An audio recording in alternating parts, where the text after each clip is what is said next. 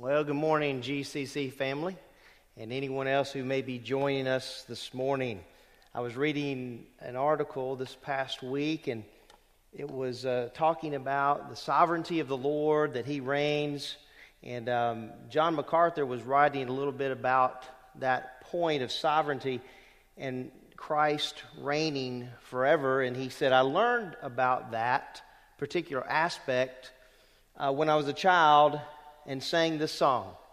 Sing with me. He's got the whole world in His hands. He's got the whole world in His hands. He's got the whole world in His hands. He's got the whole world in His hands. Stand up, brothers and sisters. He's got my brothers and my sisters in His hands. He's got my brothers and my sisters in His hands. He's got my brothers and my sisters in His hands. He's got the whole world in His hands.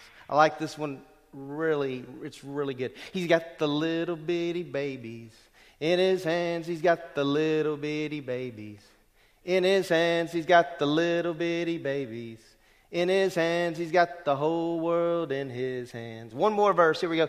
He's got you and me, brothers and sisters, in His hands. He's got you and me, brothers and sisters. In His hands, He's got you and me, brothers and sisters. In His hands, He's got the whole world in His hands. All right, give yourself a hand. You did a great job there. All right, what a wonderful thought for us this morning as we begin, that the Lord is sovereign over all. You know, people are looking horizontally. And dealing with this COVID-19, they're looking around, hey, what's going to happen? You know, there's a lot of fear, a lot of anxiety. Yesterday, you should have received, GCC family, a text message about praying and fasting. You know, I was thinking about that and this week in terms of praying, that's something we have the privilege to do every single day, whenever we want to. You can be at school. You can be at work. You can be playing, jogging, riding your bikes, whatever it is you do. And you and I have the privilege to be able to talk to our sovereign God at any time, at any point. What a privilege that is. I wanted to make sure that we kind of understand this whole issue of prayer and fasting. And so I did a little bit of research yesterday because the person who had texted me, there was a person in the body who had texted me about having prayer and fasting today. I thought it's a great idea, and I'd been reading up on that anyway. And I ran into this article about Christian fasting, and it's entitled, What Does the Bible Say? And I wanted to read just a little bit from this article. It says, the Bible presents fasting as something that is good, profitable, and beneficial. The book of Acts records believers fasting before they made important decisions.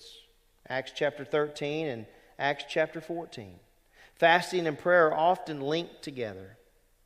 Too often, the focus of fasting is on the lack of food. Instead, listen to this, the purpose of fasting should be to take your eyes off of the things of this world and to focus completely on God.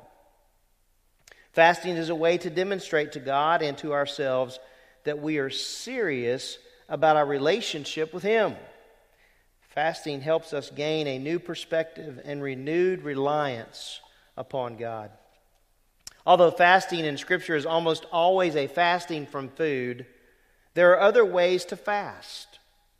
Anything given up temporarily in order to focus all our attention on God can be considered a fast. The purpose of a biblical fast is not to lose weight, but rather to gain deeper fellowship with God. Anyone can fast, but some may not be able to fast from food, like, for example, diabetics. But every one of us can temporarily give up something in order to draw closer to God, and that's the point of it. He goes on to say, by taking our eyes off of the things of this world, we can more successfully turn our attention to Christ. Fasting is not a way to get God to do what we want. This is very, very important to hear. Fasting is not a way to get God to do what we want. Fasting changes us, not God. Fasting is not a way to appear more spiritual than others.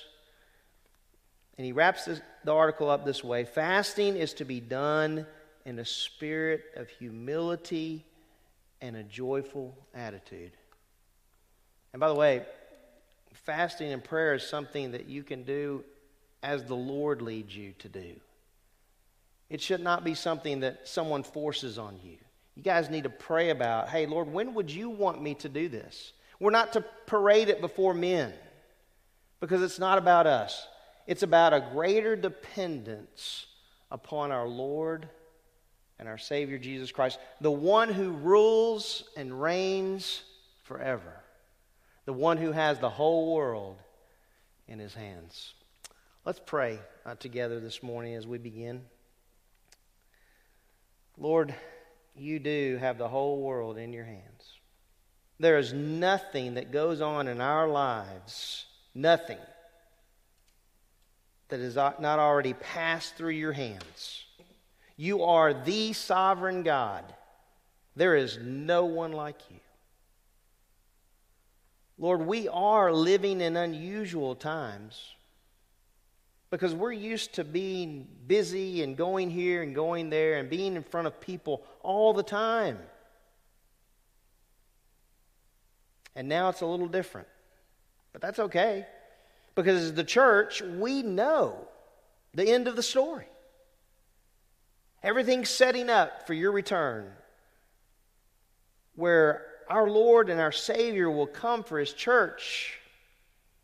I love the words of Paul when he writes, "The dead in Christ shall rise first, and then we who are alive and remain will be caught up together with them to forever be with the Lord." It doesn't get better than that.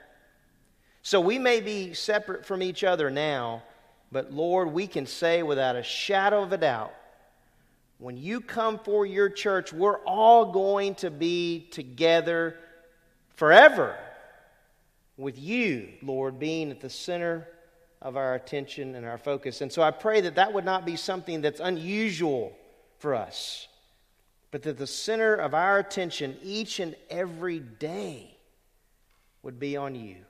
Lord, we're just trusting you through this time because your word tells us some trust in chariots and some in horses, but we trust in the name of the Lord our God. And I pray for everyone that's joining us today, they can say, I'm trusting in the name of the Lord my God. There is no one like him. And so today, Lord, I pray that our worship is acceptable in your sight. In the precious name of Christ, I pray all of these things. Amen. Good morning.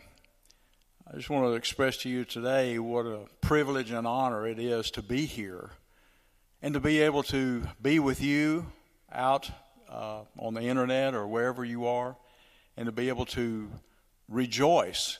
We were watching that video a few minutes ago. It went through some Psalms that tells us who God is and the strength of who God is, and the fact that we can rejoice in that, even through times like what we're going through right now.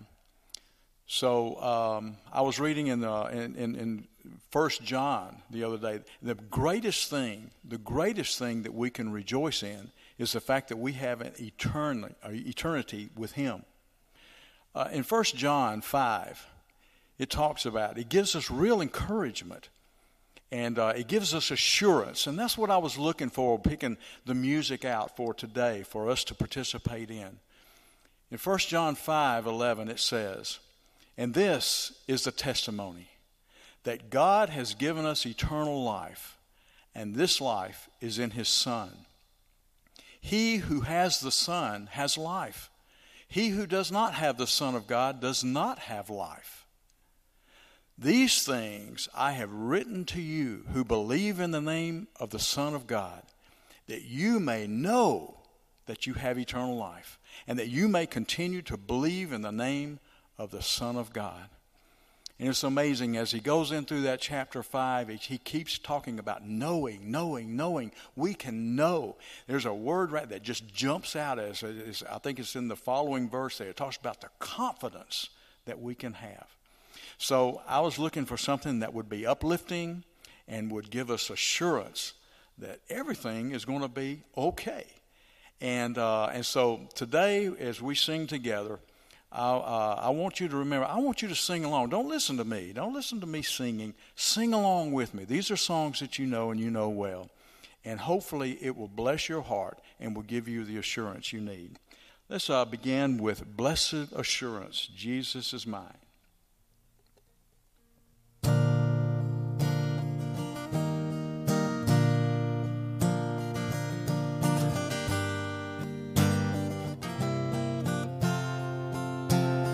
Blessed assurance, Jesus is mine. Oh, what a foretaste of glory divine, heir of salvation, purchase of God, born of His Spirit, washed in His blood. This is my story, this is my song, praising my Savior all the day long. This is my story, this is my song, praising my Savior all the day long. Perfect submission, perfect delight, visions of rapture now burst on my sight.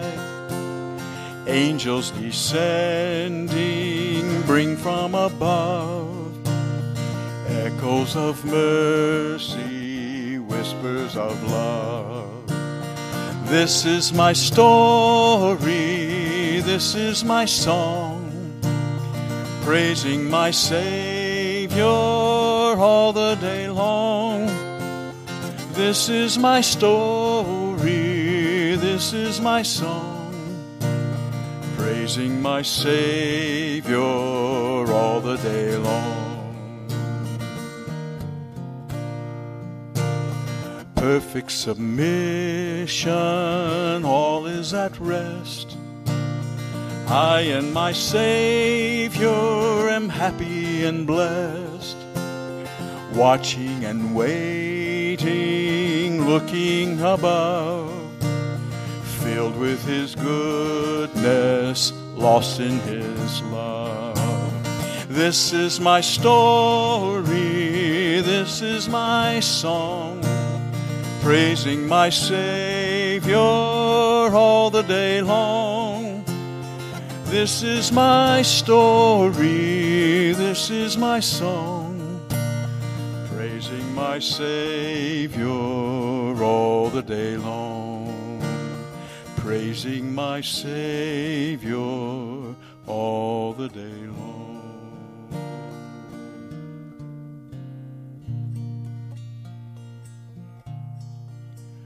When peace like a river attendeth my way, when sorrows like sea billows roll, whatever my lot, Thou hast taught me to say, it is well with my soul. It is well with my soul. It is well with my soul. Though Satan should buffet, though trials should come, let this blessed assurance control. that Christ hath regarded my helpless estate, and hath shed his own blood for my soul. It is well with my soul. It is well with my soul. My sin, oh, the bliss of this glorious thought. My sin, not in part, but the whole, is nailed to the cross, and I bear it no more. Praise the Lord, oh my soul. It is well with my soul. It is well with my soul. And Lord, haste the day when my face shall be sight, the clouds be rolled back as a scroll. The trump shall resound, and the Lord shall descend. Even so, it is well with my soul. It is well with my soul. It is well with my soul. It is well with my soul.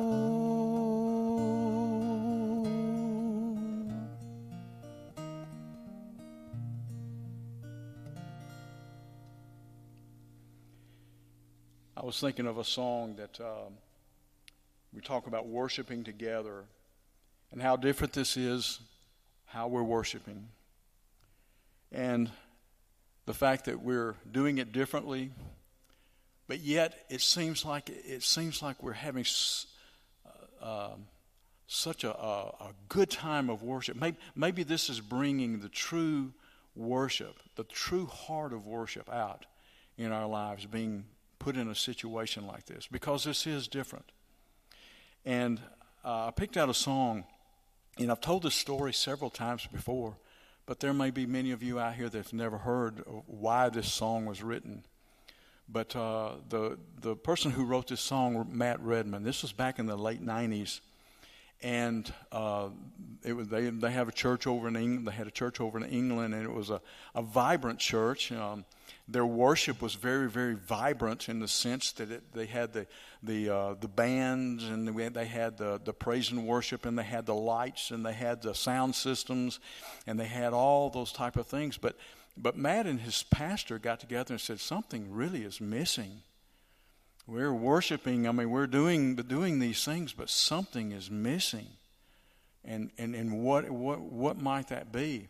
And so they decided that for a season that they would just turn the sound system off, turn the lights off, and not have the guitars or the piano or the keyboards, and that they would just worship the Lord just with their voices, and all the singing was a cappella. And they did that for a season, and the people learned what true worship was all about. That the worship is not in the sound systems, and the worship was not in the keyboards and the guitars and the drums and the waving of the hands and everything like that. That's all external. The true worship comes from inside. It's the heart of worship. That's what God looks at. So as you're sitting in your living room or your den or whatever and worshiping with us this morning, You may say that I don't sing because I can't sing. Well, let me tell you, in your den and in your living room, you can sing. Because, you can go through the words, you can look at this, and you can worship. Because God is reading your heart. He's not listening to your voice. And that's the reason why I wanted you to make sure that you are singing along with these songs that we're singing this morning, and not listening to me, but sing the songs of assurance. Assurance of our eternity, assurance that God is in control. And so this is a song, The Heart of Worship, and I want you to sing along with me, if you would, please.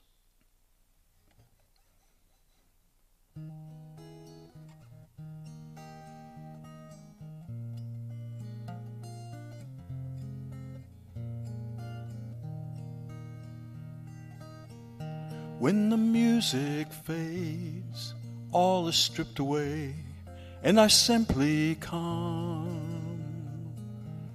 longing just to bring something that's of worth, that will bless your heart. I'll bring you more than a song, for a song in itself is not what you have required. You search much deeper within, through the way things appear. You're looking into my heart. I'm coming back to the heart of worship, and it's all about you, Jesus. I'm sorry, Lord, for the thing I've made it, when it's all about you, Jesus.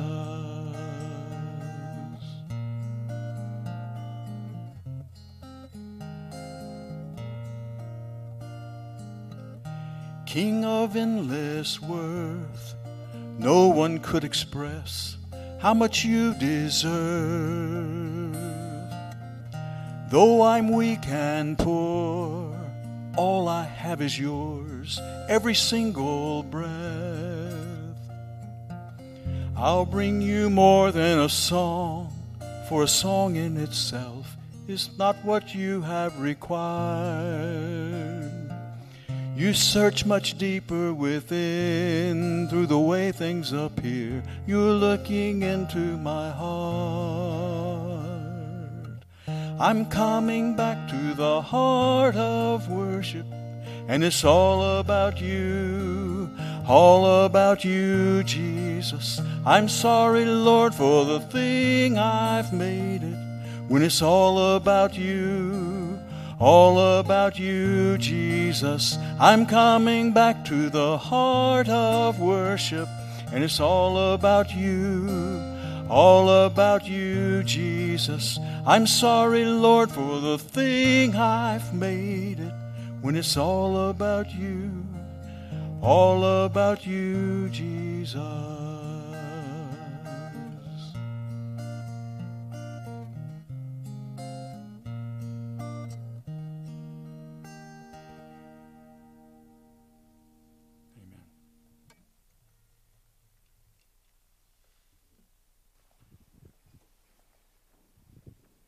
Thank you, Ron. Again, it's great to be with you this morning and to be able to worship together. Let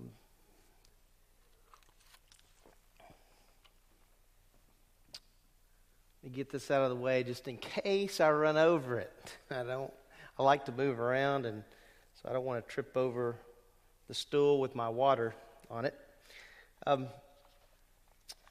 I want you to take your Bibles and go with me to 2 Timothy, and we're in the first chapter as we begin to go verse by verse and look at what the Lord says to Timothy through the Apostle Paul. I've entitled this morning's message, The Extraordinary Greeting. Typically when you read Pauline literature, Paul will acknowledge himself, Paul, an apostle of Jesus Christ, by the will of God, to the church, and pick a church, to the church at Philippi, and then he might even acknowledge another person that's with him at the time, and then he will say something like grace and peace from God our Father and the Lord Jesus Christ. That's somewhat of a typical greeting that Paul has, but this one we look at this morning in 2 Timothy chapter 1, verses 1 and 2, It's an extraordinary greeting. It's kind of unusual. It's worth investigating. I don't know how people skip over Scripture. I can't do that. God did not make me that way. So even when I get to reading through the genealogies, I'm intrigued by what's being said. I mean, I look at it this way. All Scripture is inspired by God and profitable. So if it's profitable, then I need to investigate it. What does it say? So this morning we're going to look at what I've entitled an extraordinary greeting, or the extraordinary greeting by the Apostle Paul. You know, there's different greetings around the world. I read this past week some different articles on how people greet one another, and I thought I'd share a couple of them with you. In New Zealand, they greet people by the touching of noses and foreheads. Wow, that would be kind of weird, wouldn't it? You know, good morning, and you're touching the forehead and touching the nose. That won't work today. And I'm not suggesting that we would adopt that here in the United States, but that's how they greet one another in New Zealand. It's interesting, in the Philippines, the young people greet the elderly, I really like this, by holding the elder's right hand, leaning forward and making sure that the knuckles of the elder press against the greeter's forehead, which is an honoring gesture, not only done as a sign of respect, but a way of requesting a blessing from the elder. Wow, we sure could use some help with that today, couldn't we? In the United States of America, respecting our elders. That's what they do in the Philippines. That's how they greet one another. I read that the Chinese, because they like to eat a lot, one of the things they'll do in greeting you when you come to someone's house for dinner, they might say, "How are you digesting that?" That's kind of weird. But there's a lot of different greetings throughout the world. And there are different greetings when one writes a letter. Paul has a unique greeting here in 2 Timothy chapter 1, and I want to focus on that this morning as we look at what Paul writes to his young protege. Now remember, in the context of 2 Timothy, Paul is writing from Mamertine prison. He is not comfortable at all. And yet he is so committed to what God wants. Even though he knows the time of his departure is at hand, he's all in. He's about to have his head chopped off, and he's still all in, and he understands the gravity of the situation. And he's got a young man that he's invested in. And he wants to make sure that this young man understands the importance of continuing in the faith and passing along his faith to others.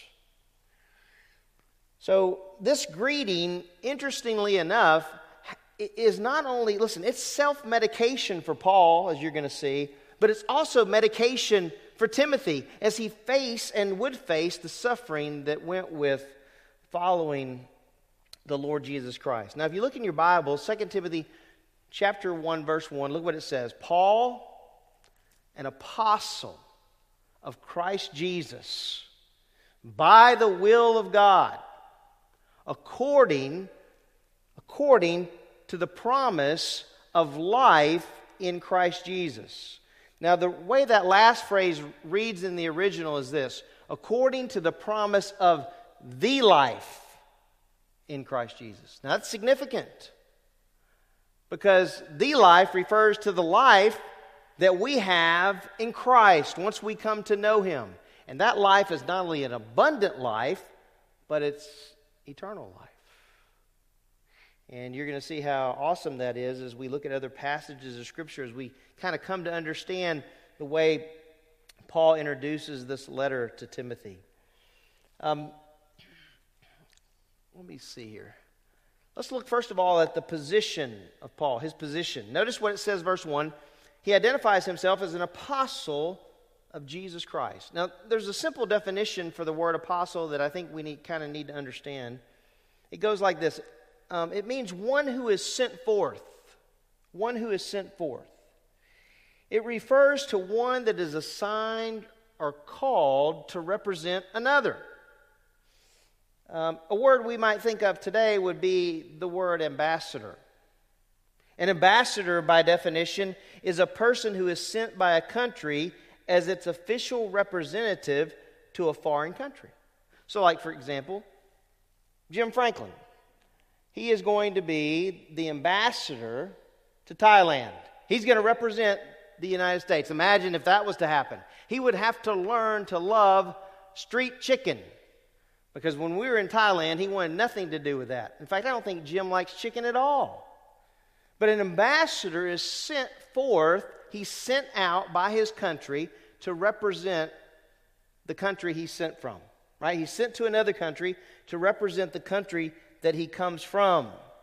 Well, the Apostle Paul has been sent out by the Lord. You say, where do you find that? Well, interesting enough, we find the beginning of that in Acts chapter 9. I want you to go back with me real quickly. Acts chapter 9. I want you to see the calling of Saul and what the Lord would do with him. Listen to these words. After his conversion, verse 10 of Acts chapter 9 says this. Now there was a disciple at Damascus named Ananias. And the Lord said to him in a vision, Ananias. And he said, Here I am, Lord. And the Lord said to him, Get up and go to the street called Straight and inquire at the house of Judas for a man from Tarsus named Saul. For he is praying. And he has seen in a vision a man named Ananias come in and lay his hands on him so that he might regain his sight. Now look what Ananias says. But Ananias answered, Lord, I have heard from many about this man, how much harm he did to your saints at Jerusalem. And here he has authority from the chief priest to bind all who call upon your name. Not sure how fired up Ananias is to go to Saul. But look at verse 15 with me. I think I've got this actually on PowerPoint. Verses 15 and 16. But the Lord said to him, Go. You know, it's interesting. I was looking at that, just that word go, this week. And if you think about Abram, the Lord said for him to do what? Go. You think about what Matthew 28:19 and 20 says. It says what? Go. The Lord has simple instructions for us. Go.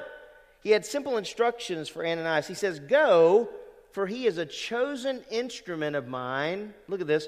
To bear my name before the Gentiles and kings and the sons of Israel. For I will show him how much he must suffer for my name's sake. And would he represent the Lord? Wow, yeah. And would he do it well? Yeah, he did it well. Did he do it perfectly? No, but he did it well. And as he states later in this letter he writes to Timothy, he finished the course. Do you realize that all of us that are in Christ represent him? We do. Think about this. Right now, you're sitting in your homes. You represent the Lord. If you're in Christ today, you represent the Lord in your home. To your children, to your grandchildren, you represent the Lord. When we leave our homes, which we're not doing a whole lot of that right now, but when we get the chance to leave our homes, you know what happens? Immediately, we're representing the Lord. Now, let me give you some great news. You ready? Great news. For such a time as this. This is great news. We are his ambassadors on Facebook. How does that sound to you? We're his ambassadors on Facebook. We represent him on Facebook. So this means for us, I want you to listen to this. This means everything we post requires some forethought and prayer. Why? Because we're representing him. Think about the number of people in your sphere of influence that know you're a Christian. I wonder how many times this has happened to all of us, where we have a circle of people that we influence in one way or another, and they know we've said, hey, I'm a Christian, but then they read something that we post or listen to something that we say, and they go, huh?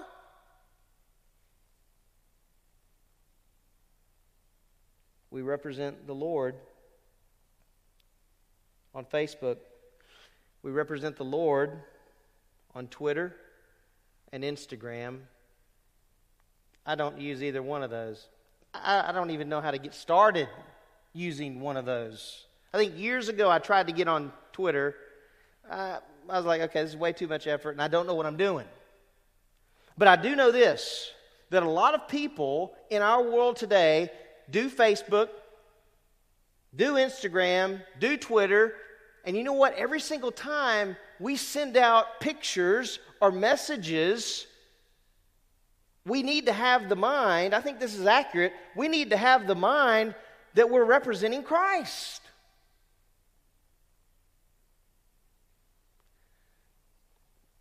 Earlier, me and Ron and the guys in the back were praying before we started this morning, and one of them made a comment about the fact they had heard this man speaking, and it's kind of this selfie generation mentality.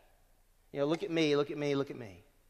There's this horizontal mentality, and the mentality needs to be looking up, looking at Christ. And so it's interesting to me that right from the get-go, the Lord identified this man Saul as one who would represent him in front of Gentiles and kings and the sons of Israel.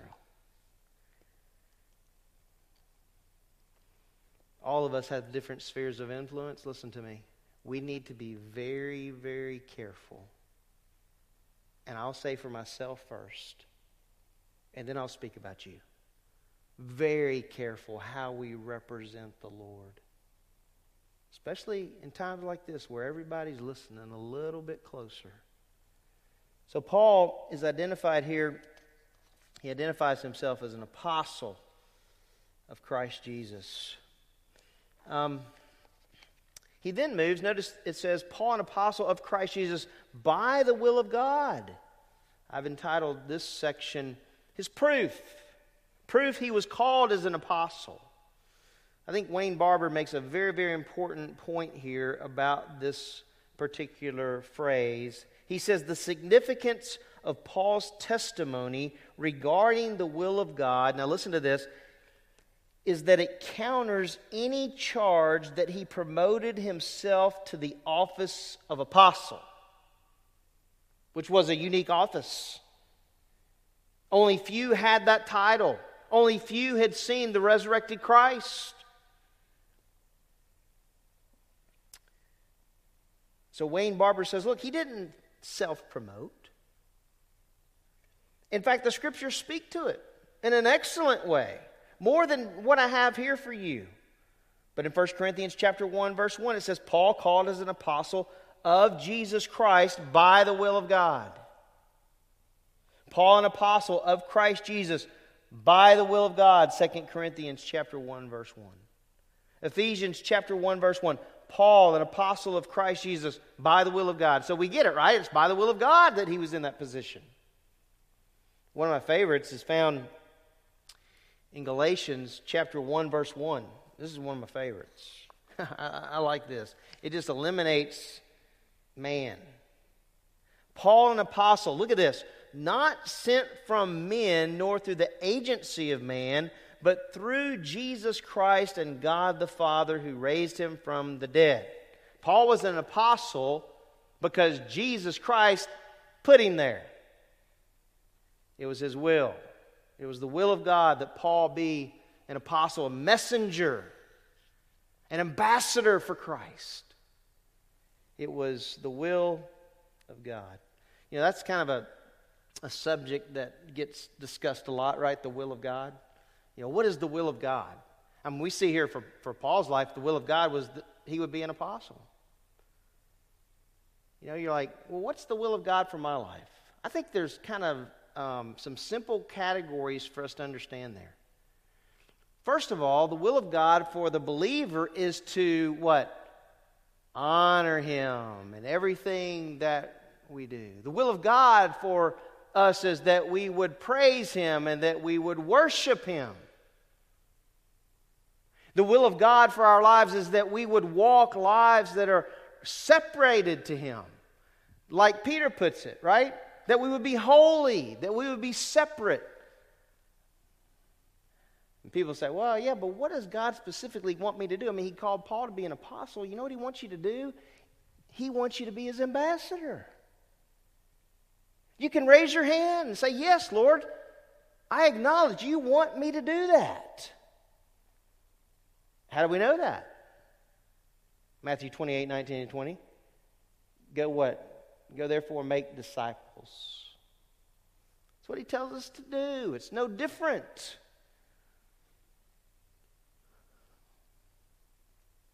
How many of us are going to accept that challenge? See, the will of God, people make that a complex subject because they want to know, does God want me to be a plumber or an electrician or a doctor or a lawyer or whatever? You know what I believe?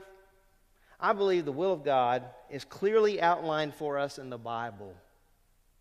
We don't have to go and get a shovel and dig and try to find it. It's here.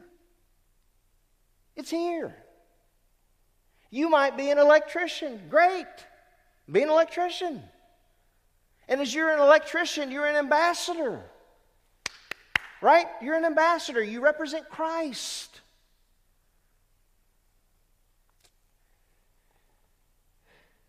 The giftedness is what we really need to focus on in the church. How's the Lord gifted you?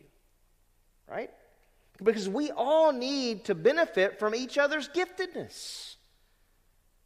You have people in the body here that are encouragers, that are teachers, that are servants. And by the way, there's more than one pastor teacher in this flock. There just is. God has given gifts that we might glorify Him. So as we kind of think through that big subject of the will of God, we know here in this context that Paul was called as an apostle by the will of God. I love the fact that all of us get to represent Him. It is, listen, it's awesome, but wow, isn't it like, whoa. I mean, it kind of makes us tremble. Think about it. I know if I think too hard about it, how have I represented the Lord in my life? Whew.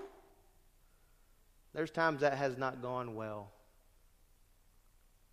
I remember one time I was playing basketball at the old Alliance Church on Highway 31. And it was a Christian school, and in the summer times we had basketball leagues, and I loved to play basketball. In fact, this particular league, you know who else played in that league? Bobby Humphrey.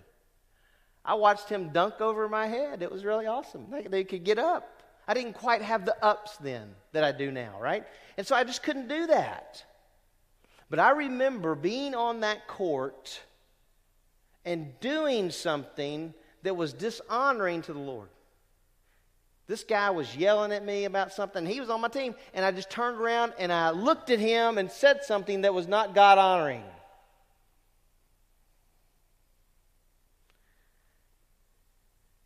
To think about that all of us represent the Lord all the time is a pretty big subject. Well, we see the proof. Now we look at the purpose. What was the purpose of his apostleship? It's stated for us right here. According to the promise of the life in Christ Jesus. His purpose was to declare that eternal life is possible only through Jesus Christ. You know, it's interesting, if you read John's Gospel, the word life there is the word Zoe. It occurs 36 times in the Gospel of John. Many times it's linked to belief. And you know what? When we think about life itself, and then we think about eternal life, life itself is linked to Christ. Eternal life is linked to Christ. In John's Gospel, chapter 5, verse 24, Look what it says. Truly, truly, I say to you, he who hears my word and believes him who sent me has eternal life. Man, that's pretty good. That's the Lord himself saying that. And does not come into judgment, but has passed out of death into life. You could spend the afternoon just researching that, right? You don't have anything else to do. You're just trying to work on projects around your house. You've made a list of about 20 things to do. Put on that list, hey, let me investigate what the Gospel of John says about life in Christ Jesus. I think you'll find it very rewarding. In John 11:25, Jesus said to her, I am the resurrection and the life. He's the life. He who believes in me, let's look at this, will live even if he dies. Man, oh. And we know the context of John 11, the death of Lazarus. He who believes in me will live even if he dies. And everyone who lives and believes in me, look at this, will never die. Man, I like that a lot. How about you? Because when I close my eyes in death here, immediately I'm ushered into the presence of the Lord. Absent from the body, present with the Lord. Man, who's got that kind of insurance plan? The Lord does. The Lord does. Eternal life may best be defined in John 17:3. In the context of the high priestly prayer, which I call this is the Lord's Prayer. Listen to this verse. This is eternal life, that they may know you, Jesus says, the only true God, and Jesus Christ whom you have sent. In other words, eternal life lies in the eternal relationship one can have with God through Jesus Christ alone. And that's why Jesus himself said, I am the way, the truth, and the life. No man comes to the Father but what? Through me. This eternal life, by the way, and this is important to remember. Okay, get you another bite of your Pop-Tart or whatever it is you're eating. Listen to me. Eternal life for the believer does not begin when we close our eyes in death. Eternal life for the believer begins at the moment of salvation. I have a new life. I mean, just like Paul said, it is no longer I who live, but Christ who lives in me. Man, listen, we've got the best plan, right? People go out and they're selling insurance all the time, right? And, hey, buy this, buy this, buy this. And we're like, hey, man, we need to be going out there telling people, listen, I got the best life insurance policy you could ever know about.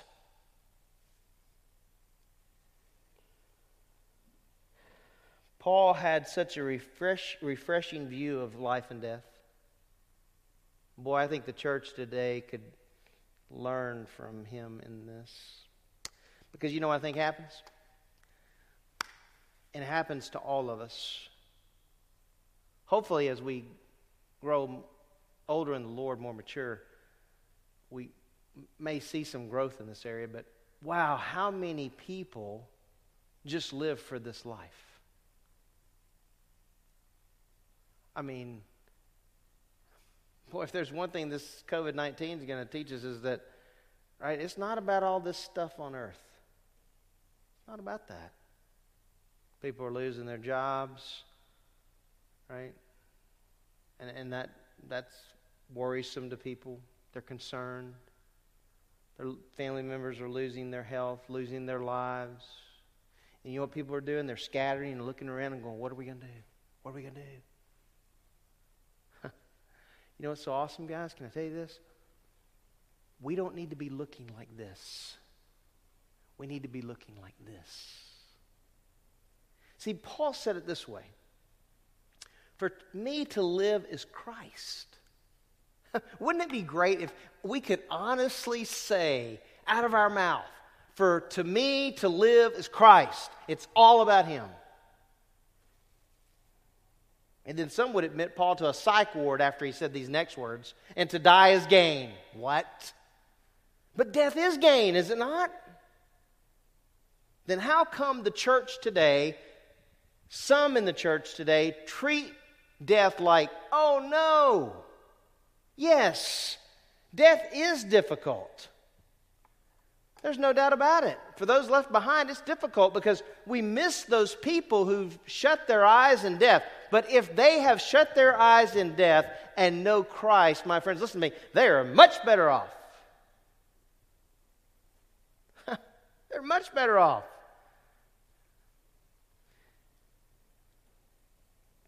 Paul went on to write this, but if I am to live on in the flesh, this will mean retirement for me. Is that what he said? That's not what he said. Listen to what he wrote. But if I am to live on in the flesh, this will mean fruitful labor for me. You see, Paul believed in the promises of God. He did. He believed in the promises of God as it related to this life, this unique life that's offered only through Christ. Look what he says, Titus 1:1 and 2. Paul, a bondservant of God, an apostle of Jesus Christ, for the faith of those chosen of God and the knowledge of the truth which is according to godliness. Look at this. In hope, and it's not like I hope it happens, but this is a confidence, in hope of eternal life. Which God, look at this, I absolutely love this. Which God who cannot lie. He can't lie. And we're so familiar with lying, and we look at God and go, well, no, he can't lie. And look what Paul writes, in hope of eternal life, which God who cannot lie promised. What do you believe about the promises of God?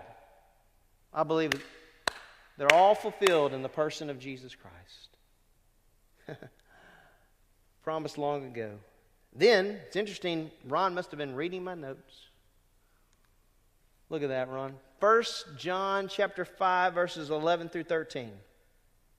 Listen, Paul's message as an apostle was so unique, and so is our message, same message. You know what we are saying to people? You can have hope of eternal life. Now, everyone's going to live eternally. But the Bible tells us that the road is wide that leads to destruction. There are many on that road. Man, they're going to live eternally separated away from the Lord. And that there are a few that are on the narrow road. Just a few. Those people who do not know the Lord have eternal life. But my friends, listen to me. The eternal life that you and I have that are in Christ is so much different. Read about it. Revelation. No more tears. No more suffering. No more crying. None of that. And we need to get our arms around this. This is a side note. We need to get our arms around this. Heaven is not about us. It's about Jesus Christ the Lord. Paul believed in the promises of God. John believed in the promises of God. 1 John chapter 5, verses 11 through 13. Maybe, and as we're reading this, maybe some of you struggle with this issue of security. Right? I mean, I've talked to numerous people over the years who struggle with the security of their salvation. Not only does Paul deal with that in Ephesians chapter 1, when he says the believer has been sealed by the Spirit of God. But look what John writes. And the testimony is this, that God has given us eternal life. It's already been given to you if you know Him. And this life is in His Son. He says, he who has the Son has, look at that, the life. And you know what we're doing right now? We're watching people out there in our world living life who don't have the life.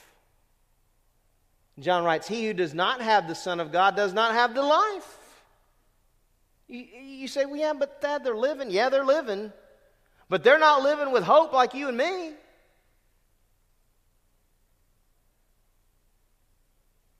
Lord, give us the urgency to share the gospel. They need to know. Then he writes this. These things I have written to you who believe in the name of the Son of God. This is the purpose of 1 John. By the way, that's free. This is the purpose. These things I have written to you who believe in the name of the Son of God, so that you may what? So that you might know? Or you'll maybe know? No. He says, so that you may know that you have eternal life. Wow. Take a deep breath. You're going, wow. Wow, Lord. You have promised me eternal life. That was the message of the apostle.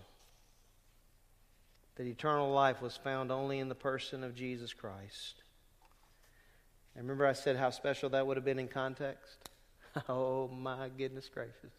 I mean, you're looking at that first verse, you're going, Paul, an apostle of Jesus Christ, by the will of God, according to the promise of the life in Christ Jesus. How special would that have been for Paul to write those words? To pen those words? Knowing, listen to this, knowing that he was on the precipice of death, he pens this verse. Wow. How awesome was that for him? In that setting, to be able to reflect on the promises of God as it relates to eternal life. And then, as he would write to Timothy, how special would it have been to remind Timothy that, hey, Timothy, hey, our life is a different life. When we came to know the Lord Jesus Christ, we were given eternal life. Timothy? And so, yeah, you're going to walk through this road of suffering. And guys, listen, right now, we're walking through this road of uncertain times, and there are people out there that are suffering. And you don't know, and I don't know, that God may not have that in store for us. But you know what we can do? On our deathbed, whenever that may come, we can give glory to God by saying, Lord, I know when I close my eyes, I'm going to be in your presence. Well, that's verse 1. Verse 1 is about the author. Verse 2 is about the recipient or the receiver. Look at verse 2. To Timothy, my beloved son. Now, the word son there only appears in the New American Standard and the King James Version. It does not appear in the original. In the original, it's the term teknon, which is child. Child. So that's important as we read through this. To Timothy, my beloved child, grace, mercy, and peace from God the Father and Christ Jesus our Lord. You know, the first thing we see here is that Paul identifies the person that he writes to, and as we know, it's Timothy. So I thought, I'm going to study the name Timothy, right? Because he mentions his name. The name Timothy means one who honors God. One who honors God. George Mueller, who was an evangelist in the 1800s, wrote this. I really like this quote. Through prayer and meditation on the Word, look at this. Through prayer and meditation on the Word, become willing to let God have all the glory if any good is accomplished by your service. That kind of puts serving the Lord in context. If you desire honor for yourself, he writes, the Lord must put you aside as a vessel unfit for the master's use. One of the greatest qualifications, he goes on to write, for usefulness in the service of the Lord is a heart that truly desires to honor Him.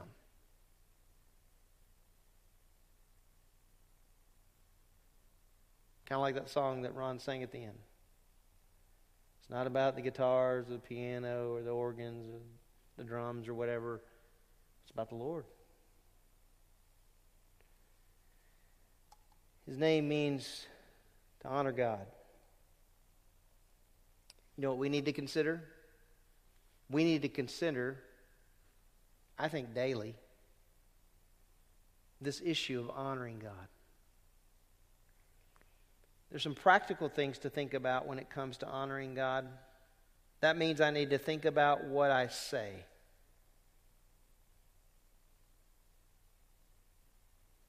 Think about what I say. It means that I need to think about what I do. Not only are people watching, more importantly, the Lord's watching. I need to think about the places that I go. Remember, we said in the beginning, we represent Him everywhere we go. And I need to think about the things I support. Well, we go from His name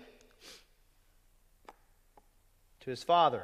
Who was Timothy's father? Well, if you go back to Acts 16, he had a Gentile father. We'll get into more of that maybe next week. But who was his spiritual father? It was Paul. Notice Paul calls him my beloved child. Now, the relationship with Paul and Timothy was very special. Very special. In fact, in 1 Timothy, Paul refers to him as my true child in the faith. And you know why he did that?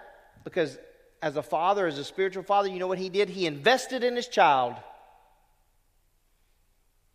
Now, this is for fathers.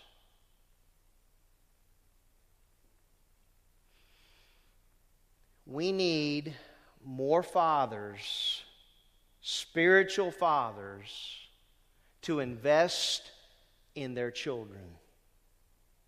Are you hearing me? How does that look? Means you have to be involved in their life. Means that word, the Word of God, needs to be the centerpiece. They need to see you depending on the Lord in times like these. They don't need to hear fear.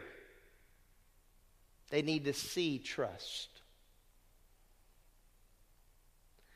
Paul invested in his child, Timothy. He calls him the true child. Means a genuine or sincere believer. That's what he was saying. This is my true child. And he invested in him. And he did it well.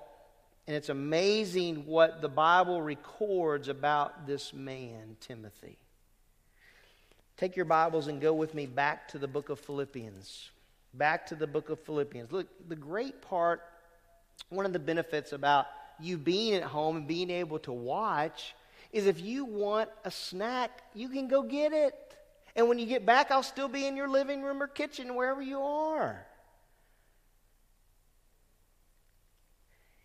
Philippians chapter 2 unveils for us this special man, this true child in the faith. This letter was written anywhere from 3 to 5 years earlier than the letter of 2 Timothy. So, this is what Paul says about Timothy in Philippians about 3 to 5 years earlier. Notice chapter 2, verse 19. But I hope in the Lord Jesus, Paul says, as he's writing to this church, to send Timothy to you shortly, so that I also may be encouraged when I learn of your condition. For I have no one else. Man, this is a big deal here. This is a big deal. I have no one else of kindred spirit who will genuinely be concerned for your welfare. Oh my goodness. For they all seek after their own interests. Uh-oh. Does that happen in the church? Apparently so. Paul says it here. All the rest of them are seeking out for their own interests, not those of Christ Jesus. Listen to me. That's why I'm encouraging us in this time. Listen to me. It is so tempting to be looking this way. We need to be looking this way. Paul says, I have no one else of kindred spirit who would genuinely be concerned for your welfare.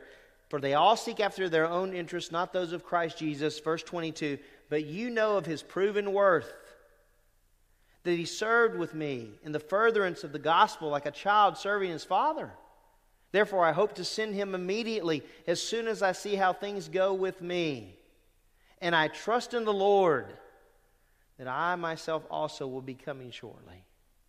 There's 3 different terms here that I wanted to just give to you briefly, kind of define them for you. The first one, notice that Paul identifies him as one having a kindred spirit. The word emphasizes being like-minded. Right? You think about this. If you just took a simple example of football, right? You're looking for people that are like-minded with you. If you're an Alabama fan, right? You're searching them out. Who are they, right? They're like-minded, right? And then you have the Auburn fans, and they're searching out other Auburn fans, and the UAB fan that we have, Robbie, he's looking for anybody that would join that club, right? And then you have the Arkansas fan. I'm trying to recruit. Maybe it'll be you. You never know, right? So, Paul, in this passage, has one. He says that's like-minded. He uses the phrase kindred spirit. He's got one that's like-minded. And in fact, I think what Paul's saying here is he's not saying, hey, look, there's just one other believer. That's not what he's saying. He's saying, I only got one guy that's all in like me. And his name is Timothy. In secular Greek, the word was used to convey the idea of having a great deal in common with another. Paul is expressing to the church there that no one is going to care like Timothy. I mean, he says it here. The others are looking out for their own interest. So he identifies Timothy as being of kindred spirit, being like-minded. You think about those people in the ministry that you're like-minded with. Right? How many are there? Right? That you're really like-minded with, where there's wide agreement about things. That's harder than you might think. There was a ministry in New York that we had called One Way Club, and it was for children. And I'll never forget, there was one guy that I was kind of looking at to lead that when it first came out. It was a ministry for children, and I needed somebody to lead that. And I can say there was a guy in the church, and we were so like-minded. And that was the first thing that kind of drew me to him. I knew he was all in. And I remember going to him and saying, hey, listen, Rod, I want you to lead One Way Club. He said, man, I can't do that. Now, he wasn't talking about the fact that, the Lord might not equip him to do it. He just like, no, I don't think I'm the guy. I said, you are the guy. You know how I know you're the guy? We're like-minded. At the forefront of your thinking is the gospel. You want these kids to know Christ. And that's at the forefront of my thinking, Rod. And you want these kids to grow in relationship with the Lord. And that's in my thinking, Rod. I mean, we just over and over again kept agreeing. You know what he said to me? Over a piece of pizza and a cup of coffee, I could never understand pizza and coffee together. But he said one day as we're eating a slice of pizza, and he's drinking his coffee, and I'm not drinking coffee, I'm drinking a soda. I think that's what they called it up there. And he said, yeah, I'll do it. I'll do it. I knew he was the guy because we were like-minded. You say, oh, yeah, that's easy to find in the church. It's probably harder than we might think. It obviously was difficult for Paul. So he says, in talking about Timothy, there's a kindred spirit there. Then, I love what Chuck Swindoll says about this. He says, they thought alike. Their viewpoints, while not always in line with one another, were closer than that of others. Swindoll goes on to write, being alongside each other, neither had to work hard at the relationship. That was me and Rod. We didn't have to work hard. He said, hey, let's meet for a slice, meaning a slice of pizza. And I was there. I enjoyed being alongside of him and working alongside of him. That's what Swindoll's saying. They enjoyed being alongside each other. Neither had to work at the relationship. Things just flowed effortlessly between them. So there was this kindred spirit between Paul and Timothy. Then, notice he uses the word genuinely. That's an important word here in the text. For I have no one else of kindred spirit who will genuinely be concerned for your welfare. The word describes one who is sincere or has a genuine sense of responsibility. Timothy had this great sense of responsibility that he belonged to the Lord and he needed to do what honored the Lord, which went right along with his name. He was a sincere servant of the Lord Jesus Christ. You know, that's a good question for us to consider this week. Ready? Am I genuinely a servant of the Lord Jesus Christ? Not do I work, not do I labor, but kind of like that song Ron was talking about. When it's all stripped away, am I a servant of the Lord Jesus Christ? A genuine, sincere servant of the Lord. There's a third phrase that he uses here, proven worth, when he talks about Timothy. Look at verse 22. But you know of his proven worth. In other words, he's been tested and approved. Hey, in the ministry, in the life of ministry, there are tests. There are trials. How are you going to get through those? I remember there was one testing and trial time that I went through when I first got to New York State. I was there about a year or so, and there was this big trial, big testing that came. And my senior pastor said, "Thad, this is going to make you or break you."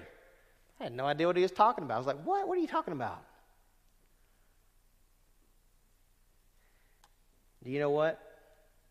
I didn't go, "Hey, I can do it." Because in our own strength, we can't do it. I said, "Lord, I can't do this. I can't do this. I mean, there's a whole lot of people that I'm dealing with, and I can't do it. This obstacle is a whole lot bigger than I am. I need you to take me through this test. Just like COVID-19 is a whole lot bigger than we are. Who do we need to take us through this test? The Lord. The Lord." So proven worth refers to those who've been tested and approved. The word was used of metals that were tested by fire in order to prove they were genuine. So at the end of the day, Paul's saying about Timothy, hey man, he's genuine. He's been tested, and it's proven that he's genuine. I have a special note here for you. The word in the original language describes one who has been tested and perseveres. Hey, listen. There's going to be all kinds of trials and testings in our life. All kinds. How are we going to come through that? I mean, I went through something in December that I wasn't checking off on the calendar like, I can't wait to have my heart surgery. I mean, I didn't expect it. And I don't know, honestly, in evaluating how I've done through the whole thing, I would say it's just me and the Lord. I'd be like, some stuff I've done pretty well and some stuff I haven't done well.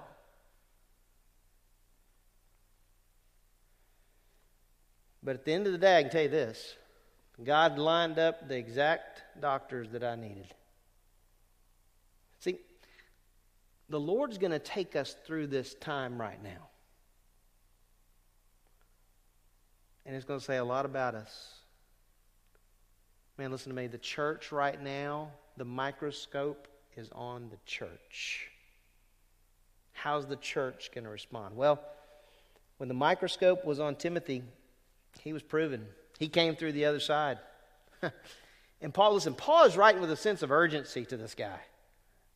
Remember, in the context, he's on the precipice of death, and he's like, Timothy, I got to have you. As we're going to see next week, I mean, he just tells him what to do. But ultimately, that instruction is from the Lord. Well, so that tells us a little bit more about this man that Paul writes to. Pretty special guy. Close to each other, loved each other. Man, how hard must it have been? I mean, remember last week we talked about, he really wanted to see him. You have people like that in your life that encourage you by just their presence, right? They walk in the room and you're like, oh. All right, last point this morning. His greeting. Notice what he says. Grace to you and peace. Grace, mercy, and peace from God the Father and Christ Jesus our Lord. Usually it's just grace and peace. You know what makes this an extraordinary greeting? Mercy. It only occurs in one other letter. And interesting enough, you know what that letter is? 1 Timothy. I found that, I was like, wow, okay, that's wow. It's not just grace and peace, but it's grace, mercy, and peace. Real quickly, because you're about to dig into whatever you've got for lunch, right? The word grace is the Lord's unmerited favor. Grace is getting what you do not deserve. We don't deserve heaven, do we? But if we're in Christ, we're going to get it. J.I. Packer says in the New Testament, grace means this. I like what he says. Grace means God's love in action toward men who merited the opposite of love. Listen to me. I don't deserve heaven. I don't deserve eternal life. But it's been granted to me. All of us deserve to be away from the presence of the Lord forever. That's what's so amazing. That's why we sing it. Amazing grace, how sweet the sound that saved what? A wretch like me. I once was lost, but now I'm found. Was blind, but now I what? I see. So he says grace. And then we're going to deal with peace and end with mercy because it's kind of unique to 1 and 2 Timothy. The word peace literally means the joining together that which at one time was separated. Did you know at one time you were separated from God? And Paul in his dissertation in Romans, as he talks about man's condition in first 3 chapters, and then he transitions to talking about how man is justified and it's by faith alone and Christ alone, right? And then he gets into that sanctification. How am I living the Christian life now that I belong to him? In Romans chapter 5, look what it says. Therefore, having been justified by what? By faith. That's a legal term, the word justified. It means to be declared righteous. My friends, listen to me. We need to understand this. We are only righteous because we have been clothed with the righteousness of Christ. So that when God sees us, He sees His Son. Because there's nothing in me that's good. There's nothing in you that's good. So we can but come back down to earth and say, you know what? We have peace with God. Notice what Paul says. Through our Lord Jesus Christ. There is no other way for man to have peace, eternal peace, except through the Lord Jesus Christ. You know what people are looking for today in our world? Peace. The Lord provides that. Well, then he ends with mercy. We'll end with mercy. Grace, mercy, and peace. He says, from God the Father and Christ Jesus our Lord. The word mercy, by definition, is the loving kindness of God whereby He deals with man on the basis of compassion.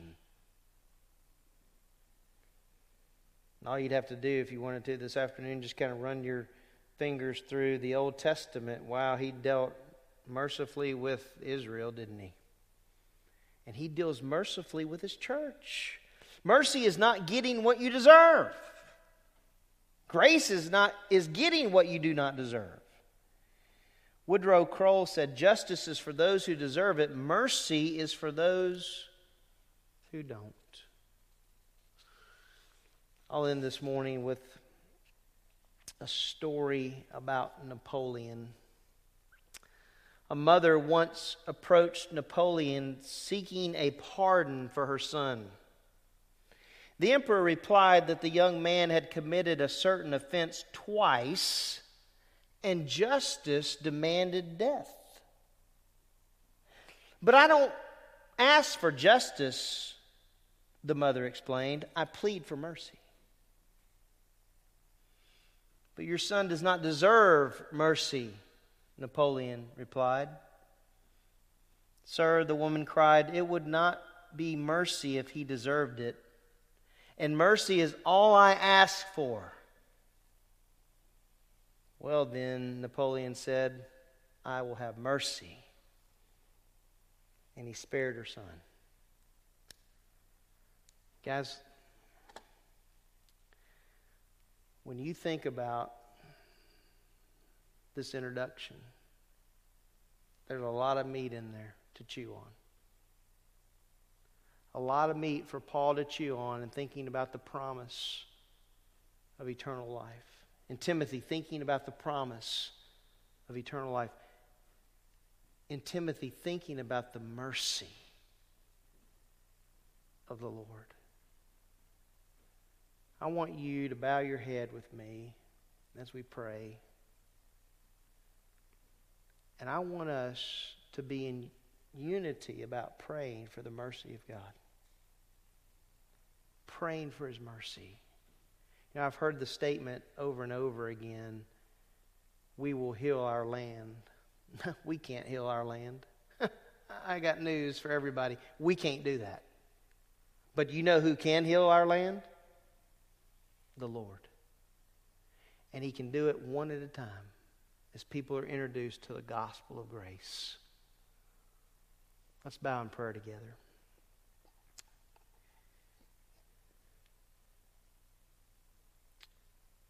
Lord, we plead for your mercy. We don't deserve your mercy. I really believe one of the things that's happening is you're stripping away all the false gods that men worship. You're stripping away the idols. Everything that man focuses his attention on, you're just stripping it away. And you're saying, hey, look, it's not about this. It's about me.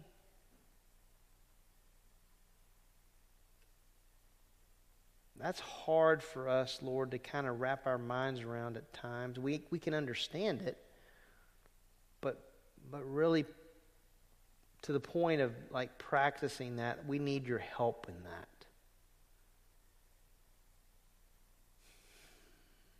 Lord, I want to thank you for the assignment that you gave to Paul. And I want to thank you that he finished well. Lord, we can look to this man that you set apart and you used as your apostle to Gentiles, to kings, to the sons of Israel. You used him in mighty ways. Lord, you can use us in mighty ways as ambassadors that would represent you well. Lord, I want to thank you for Timothy, a young man who was mentored, who Paul came alongside and invested in. And we can see the fruits of his labor as it's written in Philippians. And we sense the urgency with which Paul writes here. Lord, I pray there would be a sense of urgency for us, that we would take on the responsibilities that you've given us to honor you in all that we say and all that we do. Lord, we close by thanking you for grace, your undeserved favor. We don't deserve it, but we get it, and we're thankful. For the peace that you give to us, the peace that passes all understanding, Lord. And we thank you for mercy. I deserve to be separated from you, but by your grace, because of salvation, I'm forever going to be in your presence. And I want to thank you for that personally. And I pray as we go through our week that we would think about the things that you have shown us from your word here today and how important those things would have been as Paul penned those words to remind himself and remind Timothy that, wow, they served a God full of promises, who would never leave them or forsake them. Thank you for our time this morning, and we pray all this in the precious name of Christ. Amen. Let's end today with singing about the greatness of our Lord.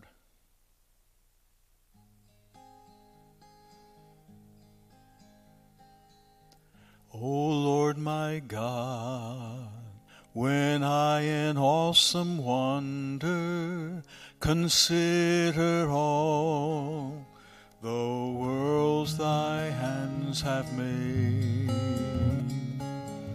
I see the stars, I hear the rolling thunder, thy power throughout the universe displayed. Then sings my soul, my Savior God, to thee. How great thou art, how great thou art.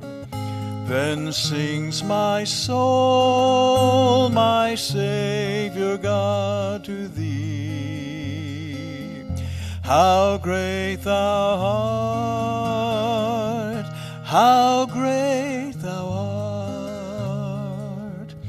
And when I think that God his Son, not sparing, sent him to die, I scarce can take it in, that on that cross, my burden gladly bearing, he bled and died to take away my sin. Then sings my soul, my Savior God, to thee. How great thou art, how great thou art. Then sings my soul, my Savior God, to thee. How great thou art, how great thou art. When Christ shall come with shout of acclamation and take me home, what joy shall fill my heart. Then I shall bow in humble adoration and there proclaim, my God, how great thou art. Then sings my soul, my Savior God, to thee. How great thou art, how great thou art.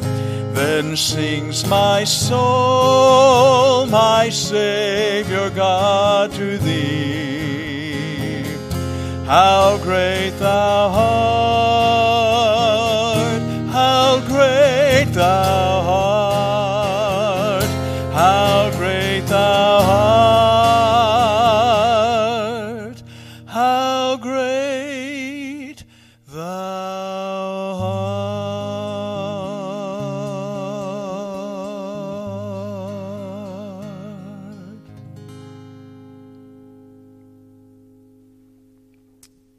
Thank you, Ron, and indeed, how great thou art.